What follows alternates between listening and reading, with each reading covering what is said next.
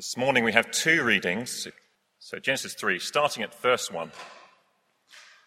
Now the snake was more crafty than any of the wild animals the Lord God had made.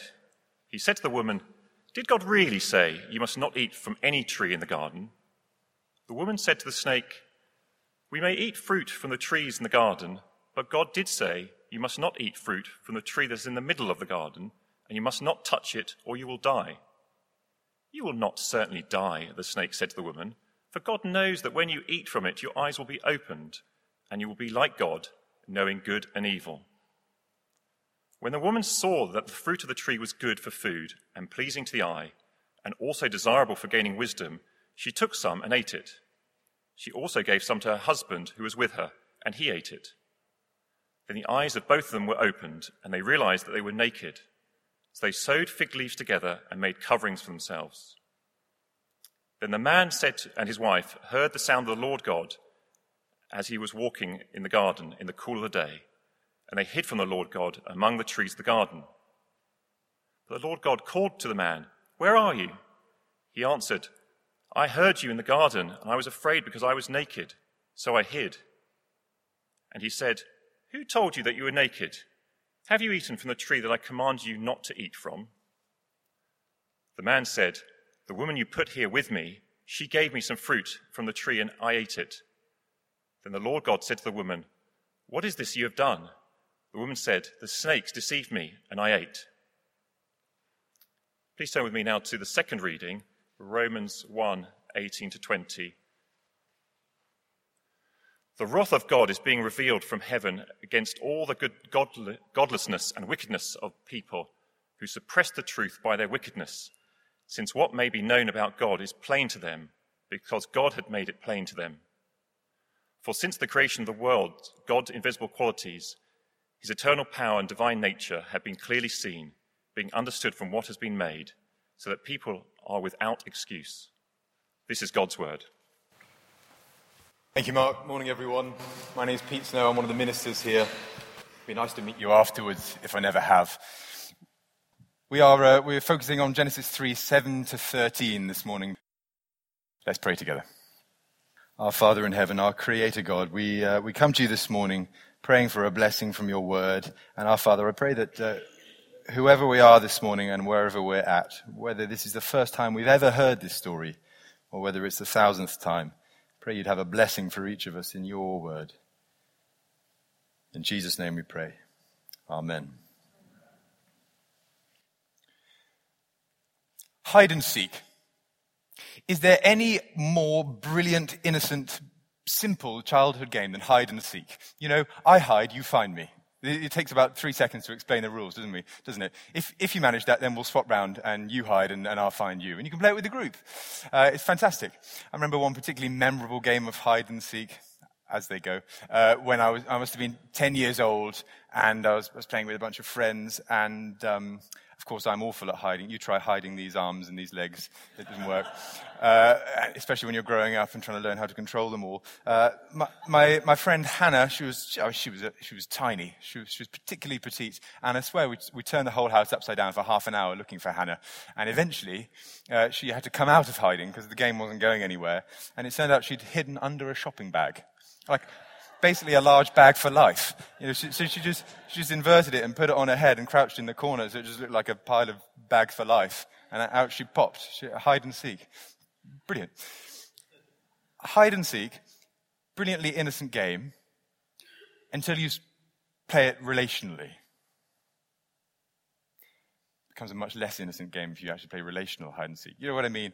So if you're an employee and you decide you don't really want to be in your job anymore, you've kind of had it, you've checked out mentally. You turn up to work, you're there, but you're kind of playing hide and seek with your boss. You find me. You make me do the work because I'm basically hiding. Ooh. It's not very fun anymore, is it? You're a spouse and you're there in the marriage physically, but you've kind of checked out. You're playing hide and seek. That's not very fun anymore either. If you're a child and you play hide and seek with your parent, that's not a game I want to play if I'm the parent or the child, really. You see what's happened? If you play relational hide and seek, that's not a game. I've introduced barriers between us. I'm running from you. I'm hoping you don't find me. I'm hoping I can avoid you.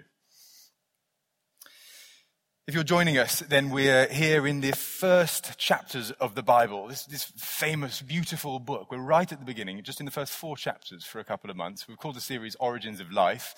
And as we observed last week, those of us who are here, the Origins of Life title, that covers the good bits of life and also the bad bits. So I've been trying to argue that if you want an explanation for the way the world is, if you want to look at London and see, I see in my worldview the way this world operates fits with what I read in my holy book, then you need an explanation for the beautiful bits and the brutal bits.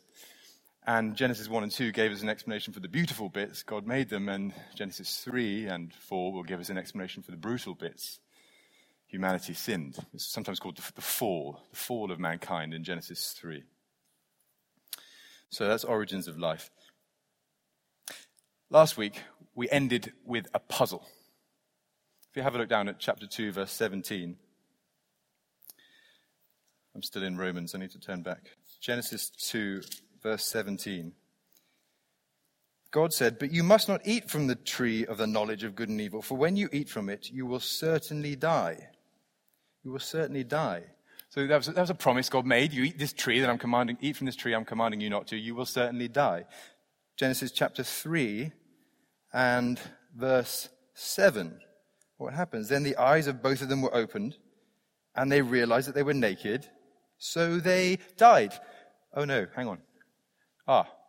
So they sewed fig leaves together, and they made coverings for themselves. You see what's happened? The promise that God made, one of the first promises he makes in the Bible, here's a punishment, and if you break the crime, if you do the crime, you're going to have to do the time. It doesn't seem to have come true. What's happened here? The puzzle, the cliffhanger from last week is, why didn't they die? Was it an empty threat or a dodgy promise, or is God a pushover in the earliest chapters of the Bible? Have a look with me at verse 8. The man and his wife heard the sound of the Lord God as he was walking in the garden in the cool of the day, and they hid from the Lord God among the trees of the garden. Do you see how there's this slightly innocuous reference to the cool of the day? I think we're supposed to understand from that, that he's not just wasting time painting a verbal picture. He's not just writing a novel here and chucking in some fancy words. I think we're to understand this is the same day. This is that afternoon before the sun sets. God is walking in the garden, and here is the verdict that's about to come. This is what we're going to look at today. It's the first consequence of sin. What follows is the death sentence. And we need to learn what the Bible means by death and not just assume that we know what it means. Let me say that again. We need to learn what the Bible means by death and not just assume we know what it means. Because I think if we all assume we know what death means, then we just think, well, that is the moment my heart stops beating and there's no more breath left in my body and they lower me into the ground. Actually, the Bible means something primarily spiritual by death and then secondarily physical. Let me just try and persuade you of that. It's primarily spiritual and not physical. That is, it's an alienation from God as a punishment. In chapter 3, verse 19, we'll see next week, God does give a physical death punishment to Adam. He says, you're made out of dust, and eventually you're going to go the way of all the other dust. They'll bury you. Ashes to ashes, dust to dust. And sure enough, at the end of chapter 3, there's a big angel with a sword guarding the way to the tree of life. So no more immortality for you, Adam. But the Bible also means something spiritual, because what we're going to see today in this short passage, verses 7 to 13, is that there's alienation from God, which is the main thing, the first thing. The relationship breaks first, both with God and then with each other. I think of it this way, that there are other words which change meaning over time, aren't there? So if you walked into someone's house in 21st century London and you walked in the door and went, cool house, then they would take it as a compliment, I think. If you did it 120 years ago in Victorian London, you walked into the house and said, wow, cool house, they'd probably take it as an insult. And, they'd want to light a couple more fires in the grate to keep you warm because presumably you're making a comment there about the temperature in my house. You see, we understand that words change their meaning. They can add meaning over time. Here, initially, in the Bible, the word death meant a spiritual alienation, and then it acquired a physical context as well. Okay, why does this even matter? Well, it tells you what's wrong with the world. The saddest thing about the world is that our relationship with God died, and then our relationship with each other, our fellow humans, died, which is why we find life so hard and relation to God so difficult. Make sense? Okay, that's the main thing. I want to show you two ways in which that plays out. They hid, and then they blamed. Adam and Eve hid from God, and then they blamed someone else. And I'll try and persuade you that we tend to do the same in our relationships too. So first of all, Adam and Eve hid from the Lord God, verses 7 to 10. Let's read. Then the eyes of both of them were opened, and they realized that they were naked, so they sewed fig leaves together and made coverings for themselves. Then the man and his wife heard the sound of the Lord God, and he was walking in the garden in the cool of the day, and they hid from the Lord God among the trees of the garden. But the Lord God called to the man, "Where are you?" He answered, "I heard you in the garden, and I was afraid, because I was naked. So I hid." Would you know a fig leaf if you saw it? Rhetorical question. They're really big. I always thought it was a bit strange that the first point of botanical interest in the Bible was a fig leaf. Well, why the fig tree of all things? They're really big, so it's actually handy and they're quite durable. So if you want to stitch them together and cover large parts of your body, then you can do it with a fig leaf. So Adam and Eve go foraging in the depths of the Garden of Eden. They find these really big, durable leaves, and they stitch them together, and they put them on their body to hide from God. There we are. A fig leaf is basically a big leaf, and it's good for hiding. And you notice what this actually means? They broke one command of God, the one command, and all the innocence is gone. All the beauty of chapter 2, verse 25, the man and his wife were naked and they felt no shame. That is gone as soon as they've broken one command of God. So they hide behind the fig leaves. They also hide behind the trees in verse 8. Do you see that? So they get the fig leaves, but that's not enough. They actually go running into the garden when they hear the sound of the Lord God walking in the garden. And presumably there's an irony here. God gave them the whole garden to enjoy. There were all these trees in which they could taste pomegranates and passion fruits and papayas. All these things they could have done. All these minerals to dig out of the ground and explore. All the opportunities for good work, and they go and hide behind them rather than using them. What a sense of innocence lost this is presumably supposed to be. I think we're supposed to read this and mourn over chapter 2. The Lord God walking in the garden in the cool of the day. I mean, when I'm in my right mind, I want to be there. I want to be on that afternoon stroll. I want to be walking with the Lord God in the garden in the cool of the day, discussing how to care for the planet. Lord God, what is the best way to look after these animals? What is the best way to ensure that the planet flourishes? I want to be there discussing with him what plants we're going to plant next and cultivate and what happens if we graft this to that. I want to pose ethical conundrums to the Lord God and be flabbergasted as he just comes up with an answer as easy as you like, which incidentally is what Jesus does when he comes to earth. But instead, they hid. They thought that a few bits of green shrubbery could conceal what they'd done.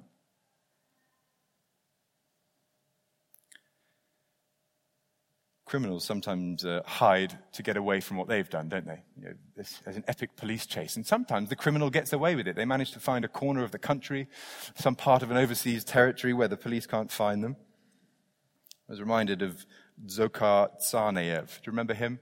One of the Boston bombers. And he kind of thought he got away with it for 3 days after the Boston Marathon bombings in 2013, and the police couldn't seem to find him. Until, we've got a picture here. I don't know if you remember this photo. The thermal imaging cameras came out, and they discovered him in a part of Watertown in Boston, hiding in someone's boat. So you can just about make out the outline of the boat, and the helicopter found this guy hiding in a boat in an area which would otherwise have been very difficult to find. Of course, in theory, there are enough hiding places in all the world that a criminal can evade the police if they're clever enough and get lucky enough. Relationally, though, it's harder to do, isn't it? If you're not just trying to evade the police, you're trying to evade someone you're in a relationship with. So, for instance, you're an employee in a company, let's say you work in a shop, and you began to just steal from the till. Once a week, you're the only one cashing up at the end of the day. Ooh, £20, thank you very much, I'll just take that. Eventually, the boss starts to notice that the numbers don't tally up, and there aren't that many employees in the company who have access to the till when no one else is around who could be the culprit. So relationally, there aren't that many places you can hide. Eventually, you're going to get found out, he's going to work out who it is. An employee can't hide forever. And I think in relationship, neither can we. To give you one example, I remember when I was 19, I was going on a gap year. I was going traveling to do a volunteer project overseas with some other friends, and they put us in a 2-bedroom flat with 11 people, 11 19-year-olds. It was close quarters. And I was keeping this travel journal at the time, and I remember writing, I'm a bit worried about this.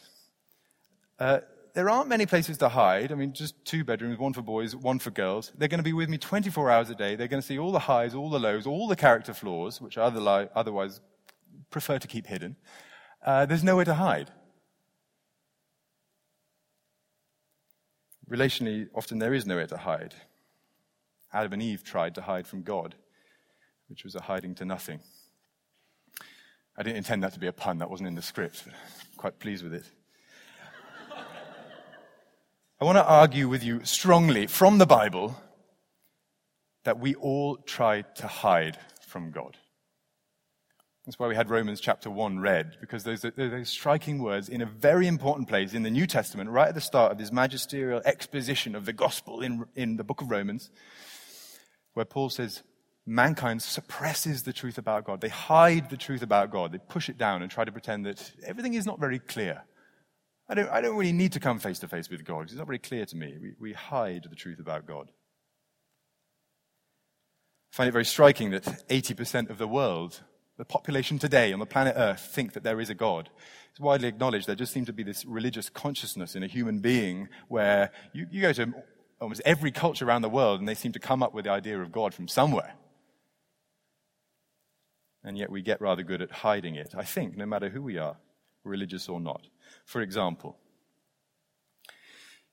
consider a person's view of the world. I'm talking about a skeptical person who might even say there is no God. Can they hide from God? Well, look, I think that it's possible to hide with a worldview if you know it's inconsistent and you just want to hide behind a little inconsistency. For instance, in an atheistic, humanistic worldview, famously, the new atheists would say, we are evolved from apes. That's basically where the human race came from. So we should treat each other with dignity, love and equal respect because we're evolved from apes. I don't think an atheist would argue with that. But you put those two things together and there's no consequential link there. We're evolved from apes, survival of the fittest, the strongest win, so let's love one another. I think you're hiding an inconsistency just in the middle there. I think you're borrowing something from possibly a biblical worldview, which says all people are created equal in the image of God, and therefore we should treat each other with equal dignity. Because the logical output of apes is that the strongest win.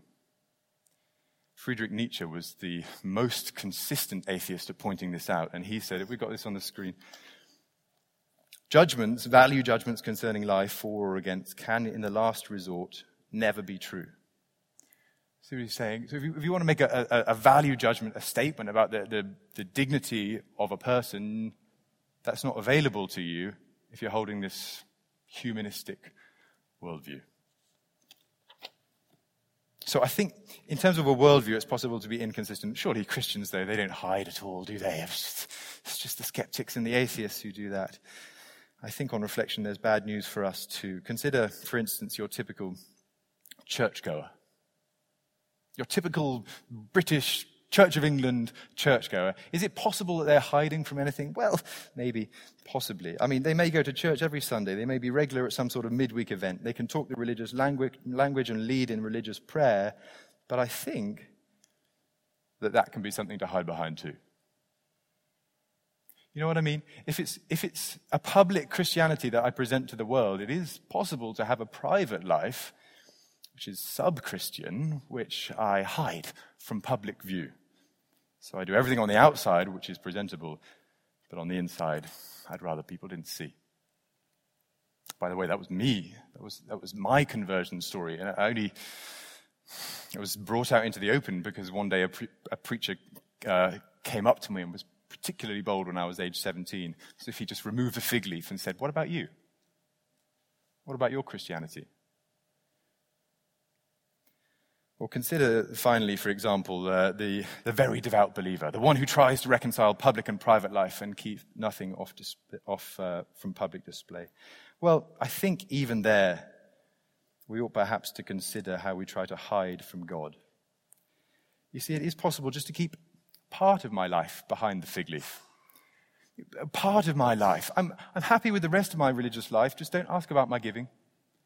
I'm happy with the rest of my life, just don't ask about my bad temper. I'm happy with the rest of my life, just don't ask the way I relate to my colleagues or my family. No, don't look at that, Lord.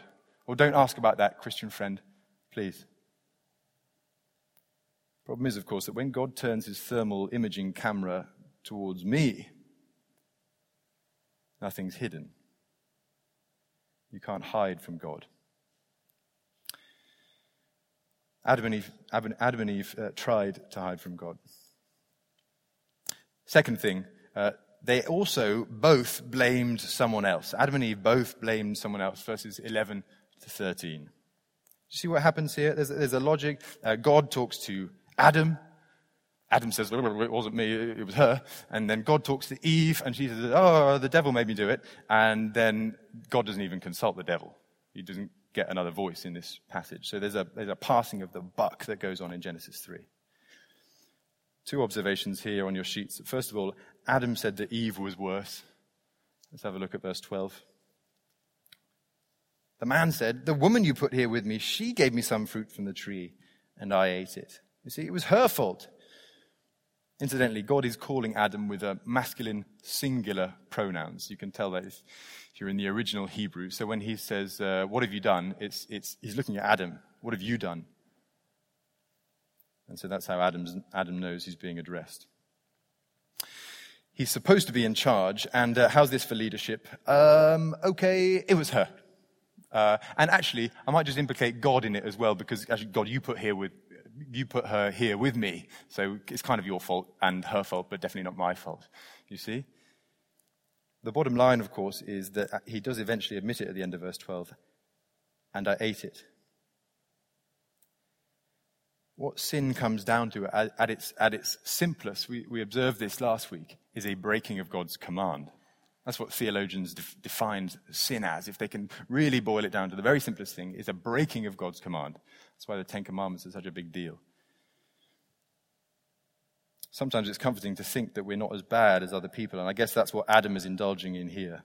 But if I break God's command, I am guilty.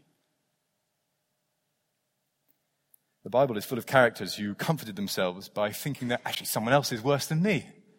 Job's friends, particularly good at doing that. The Pharisees, they really got off on that. Well, at least I'm not as bad as them. And it seems it's the thing that Adam is indulging with here. Religion is full of characters all down the ages and still today who comfort themselves with the thought that, at least I'm not as bad as them. At least I'm a little bit holier than thou. I think we do understand here that God found it very ugly in the first place. And I think we understand today that it's still ugly when we see it. Adam broke God's command. And as for Eve, the second observation, the thing about her is that she says the devil made her do it. Let's have a look at verse 13. Then the Lord God said to the woman, "What is this you've done?" And the woman said, "The snake deceived me, and I ate." I think this is more of a 21st century way to do it. It's slightly more postmodern. What have you done? Well, if only you knew about my upbringing. If only you knew the pressure I was under from the media or the things that my colleagues and my spouse engender in me, then you would understand. The devil made me do it, or any other cause I might be able to implicate. Of course, her excuse has the final three-word punchline. Did you see? Verse 13. "And I ate." The snake may be silver-tongued and swept her along, but he didn't eat the fruit. Eve did. And she broke God's command too. Blaming, I think, is a bit of an art form, isn't it? I've been reading recently about the Nuremberg trials at the end of the Second World War. So at the end of the Second World War, Hitler commits suicide along with one or two henchmen. But the Allies caught a lot of senior Nazi men, and they managed to apprehend them and take them to a trial in 1945 to 1946 in Nuremberg. And they were very keen that these weren't just going to be summary executions. We're not just going to put a bullet in the back of the head. We're going to show the world that this is justice. We will put specific charges before you and put you before a judge, and we will bring justice in an orderly international way. 21 senior Nazis all pleaded not guilty to the main charges that were. Only one, a man called Wilhelm Keitel, who was the head of the German army, in his final statement, when they asked him in court if he's got anything else to say, said anything approaching an admission of guilt. He said three significant words: "I have erred." And a US prosecutor called Telford Taylor was struck by that. Apparently everyone was. And he said, Keitel, his was the bravest and most thoughtful statement made that day because he blamed nobody but himself. One out of 21 Nazis, when they had all the evidence read to them, did you in fact systematically try to exterminate the Jewish people? Oh, no, not me. No. That was actually Hitler's idea. And then it was Himmler who designed the final solution. No, I wasn't involved. Isn't that striking? We make an art form out of blaming other people, even when the whole world is watching. I think we can observe here that we too are somewhat practiced in the art of blaming other people. We often like to blame someone else when we're guilty. I know I got angry with you, but actually the pressure I've been under lately. I know I've been distant in our relationship, but the things that they drove me to. I know I fantasize about a different life and indulge in it, and I'm not content. But if you saw the people that God had put here with me to work with, you would too. I know there are always mitigating circumstances. I know. And more importantly, God knows. But all of us will face his presence and his scrutiny one day. The thermal imaging camera will turn to us on one very final day, and the question will be, did you break my commands? It won't be an invitation to give a long list of excuses. So, Adam and Eve hid from the Lord God, and they both tried to blame someone else. So, death, just to come back to our original thing, death was originally hiding and blaming. It's like a spiritual alienation before it's a physical manifestation. We broke God's commands. And in that way, I want to say to you, death is a shame. Death is a shame. And I don't mean a shame in a way that we might say, shame, I stepped in a puddle on the way to work and I didn't see it there and I've spattered mud up my trousers. I don't mean, shucks, I've spilled coffee on my shirt and now I'm going to have to wash it again. I don't mean shame in that way. I mean, death is a shame. It's a thing that hangs around the neck of the human race and says, this is a direct consequence of what we did. This is a direct manifestation of the way we've treated God. That's a shame. Death is a shame. Romans 6, verse 23 in the New Testament puts it metaphorically. It says the wages of sin is death. You see? So you sin, and the direct result, the wages, is that you die, in all the biblical meaning of that phrase. Death is a shame. It's interesting, no one else, as far as I'm aware, in the Bible is called Adam. Quite a unique name in terms of the Bible. Just one guy at the beginning. It's almost as if, I guess, no one wanted to call their child Adam after that in the Bible because of the connotations. Adam is a name of shame in biblical terms. It brought death, and death is a shame. But one of the titles that Jesus Christ has come to be known by is Second Adam. Second Adam, because when he was faced with the moral scrutiny of God his entire human life, he didn't break any of God's commands. When the first Adam hid behind the tree, the second Adam stepped in front of the tree, which is sometimes the other word used for the cross, and was nailed to it. When all the scrutiny of the judgment of God was turned on him, he didn't hide behind it, he stepped in front of it on behalf of everyone else. And because when it came to blame, the first Adam in the Garden of Eden said, "Oh, it wasn't me, it was her." And the second Adam said, "It wasn't me, it was them, but punished me instead."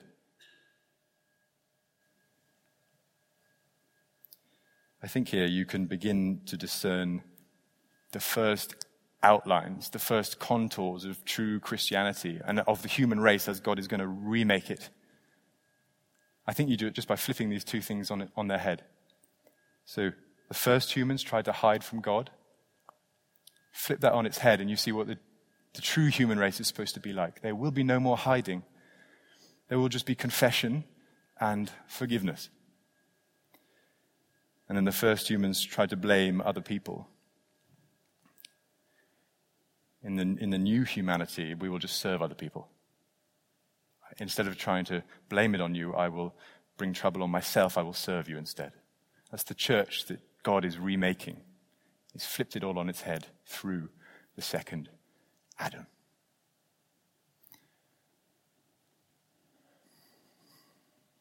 We're going to do something slightly different for our final prayer and say a confession together. Almighty and most merciful Father, we have wandered and strayed from your ways like lost sheep. We have followed too much the devices and desires of our own hearts. We have offended against your holy laws. We have left undone those things that we ought to have done, and we have done those things that we ought not to have done, and there is nothing pure in us. But you, O Lord, have mercy upon us sinners. Spare those who confess their faults. Restore those who are penitent, according to your promises declared to mankind in Christ Jesus our Lord. And grant, O most merciful Father, for his sake, that we may live a disciplined, righteous, and godly life to the glory of your holy name. Amen.